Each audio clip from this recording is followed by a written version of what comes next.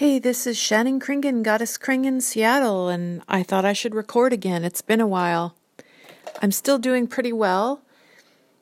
Have some issues coming up. I am eating in a certain way that's for my mental health as well as my physical health. I'm eating low carb, high healthy fat kind of a diet, semi-keto, not really strict on the ketogenesis type of a diet, but I'm kind of following my own intuitive sense, and I am eating in an 8-hour window per day and not counting my calories, eating until I'm full and feeling like that's working for me. I'm getting leaner. I think I'd probably like to burn off maybe 20 pounds of body fat, but mostly what I'm interested in doing is preventing myself from ever having a blood sugar issue. I've had my insulin, actually, I've never had my insulin checked. Insulin levels are not what they check when they give you a blood sugar blood test. They just check your blood glucose levels, but those have always been normal for me. I've never had a hypoglycemia. I've never had low blood sugar or high blood sugar that was an issue.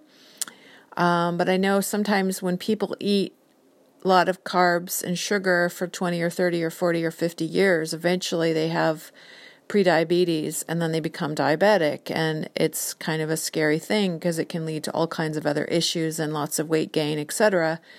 So I'm wanting to prevent that from ever happening to me. Somebody in my family actually is having an issue with this, but this person is somebody who doesn't exercise and eats lots of sugar and carbohydrates. And when I say carbs, what I mean is like bread, pasta, cookies, crackers, French fries, things that are not like vegetables. Because, fruits and vegetables have carbohydrates in them. But that they also have vitamins and minerals, and they're not super hard on the body. Like if you eat a plate full of vegetables, with butter and salt on top, that's a lot different carbohydrate-wise than what it does to your blood sugar than if you eat like French fries or biscuits, cookies, crackers, cake, flour, sugar, donuts, really high carbohydrate processed foods, basically. To me, that's all just like eating candy. And so there's nothing wrong with eating candy, but if it makes you sick, then that's a problem. But it tastes great, but it can make you sick. So basically what I'm saying is when I'm witnessing people around me having health issues, it concerns me, and I want to prevent myself and also to balance my hormones. So what I'm doing is fasting 16 hours a day and then eating in an 8-hour window and eating low carb and higher fat. So what I mostly eat for carbohydrates is like, I don't eat any grains or wheat or corn or rice, etc. I eat, I lost my train of thought. Oh my gosh.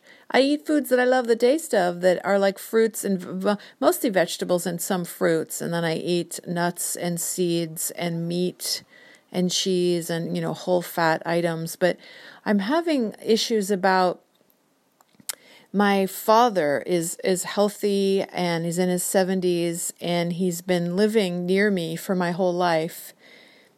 And we grew up in San Diego, and my parents divorced when I was 4, and then my mom and I moved up to Washington State, Whidbey Island, when I was 9. And my dad kind of followed us up here after a couple of years because he missed me so much. And so I always have had and I'm grateful that my dad came up here. And I've always had my dad in my life, which is really nice when you're an only child of divorced parents. It's nice that you can have a relationship with both parents and maintain it. So I've done that, and he is retiring. He is in his early 70s, and he's very healthy. And he's like into fitness and exercise and eating healthy. And he's just extremely healthy, fit guy, like pretty much as fit as Mick Jagger, quite literally. My dad is lean and plays tennis and works out at the gym. And he's just basically very tall and lean and has good muscle tone. And doesn't have any serious health issues at all. And I don't think he's even on any medications. And he's in his early 70s. And so I'm really grateful that I have a dad who's healthy and in his 70s and doing quite well, and he's moving to Florida. So that's 3,000 miles away. I live here in Seattle, Washington, USA, and my father is moving to Florida into, I forgot the name of the town, Port St. Lucie, I think. So he's moving, and I'm going to visit him in Florida. And I have other friends in Florida, or I'll have mostly one friend in Florida that lives in Hollywood, Florida. I've gone to the naturist gathering called Sunsport Gardens Midwinter Naturist Gathering in Loxahatchee, Florida, which is kind of, I think, only about an hour away from where my dad is retiring to. Oh my gosh, am I still recording? I hope I'm still recording. Yes, I'm still recording, yay. So I'm going to visit my dad in Florida, and I'm having some weird, sad feelings, but my dad and I have a very complicated relationship. He's a very interesting human being, and there's a sort of passive-aggressive competitive thing, and there's guilt and there's shame, but there's also a lot of love. And there's it's just hard to explain. It's a complicated, unique relationship. I also have a complicated, unique relationship with my mom, and I'm an only child, and I never had kids. And I have a boyfriend right now, but I live by myself with my cat. So my life is kind of simple in a certain way, and I make a living as an art model, as a lot of you know that have listened to me before.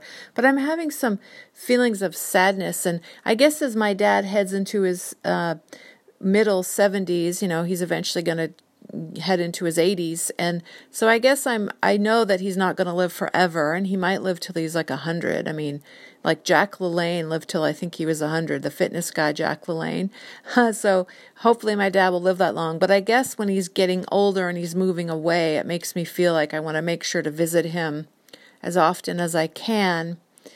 And financially, he's going to make that possible for me, because it's not like I can afford to just fly to Florida, whenever I feel like it, because I have to take time off of my modeling gigs. And so I have to financially make sure I can figure out how to make that work. I also have a smart car that's having issues, and it might need a new clutch actuator, which is very expensive. And so it might be better if I switch to a different car.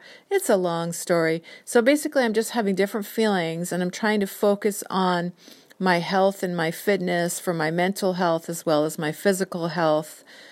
So I guess this post is kind of random, isn't it? My brain is pretty scattered. I'm going to go for a walk. I'm in a fasted state right now. Haven't eaten since last night at 9 p.m. or 8:30 or 9 p.m. or something like that. Yesterday I ate from 3:30 p.m. to about 8:30 or 9:30 p.m.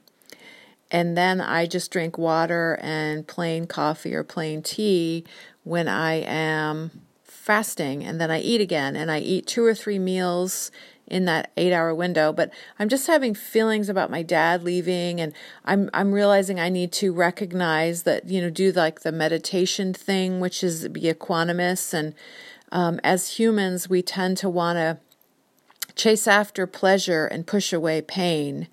And the truth about life is that there is pleasure and pain, pleasure and pain. There's gains and losses, gains and losses. Life is like a wave.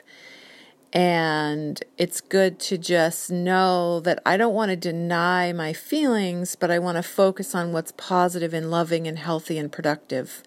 So I'm feeling some sadness about my dad moving away, and then my mom is also in her 70s, and she's pretty healthy as well as my dad, and I'm grateful, and she has a boyfriend, because my mom's husband passed away a few years ago. I had my stepdad, my third stepdad, passed away a few years ago, and so she was on her own, but now she has this wonderful man in her life, and so my mom has a nice boyfriend, and my dad has a nice girlfriend, and so both my parents are happy with their love lives, I guess, and I'm fairly happy with my love life right now. I don't really want to talk about the specifics of my love life because it's been kind of complicated, but right now I'm happy.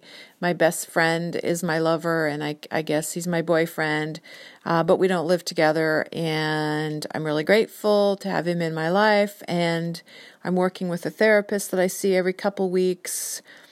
And oh my gosh, there's so many things I need to do. I think I'm going to go for a walk and try to figure out what I can do.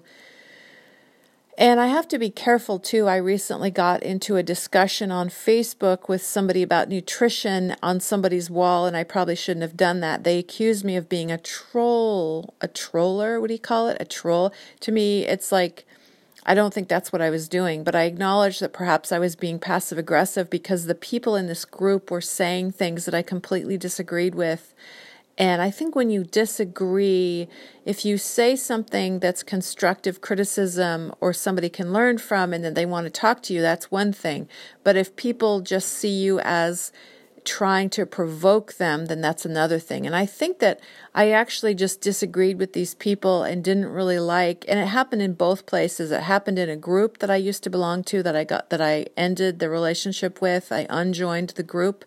And then there was a person that I was talking to online that was sort of a friend, but I realized that I don't know how to be friends with this person. And so I'm a little sad about it, but this person got upset with me and I got upset with them. And so I just ended that relationship as well online.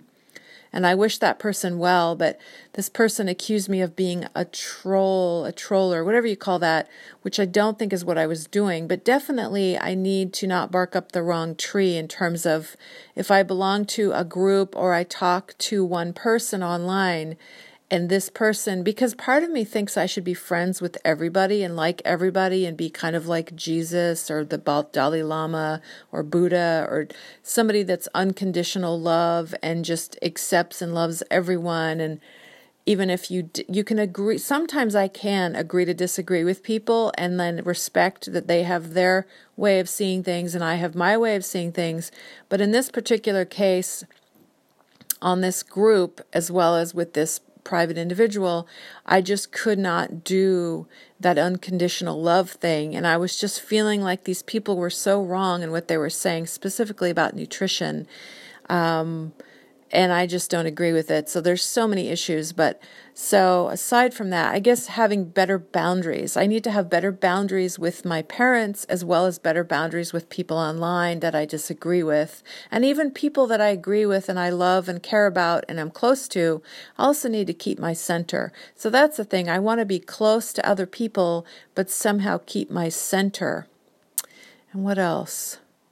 So it's like a paradox that we're all kind of connected and yet we're all separate in our own little bodies and we all have our own boundary. And that's always been a challenging issue for me, boundaries. I sometimes feel enmeshed with other people and then I sometimes feel like I'm really separate from other people and kind of alone in a way that's sad. And then other times I feel like I have solitude because I'm pretty much an introvert and I love time to myself and I love solitude and that sometimes I'm lonely. So there's a difference between enjoying solitude and then being alone and feeling lonely or left out or excluded or, just like you don't know how to connect with the world around you. So I'm balancing all of that. And what else?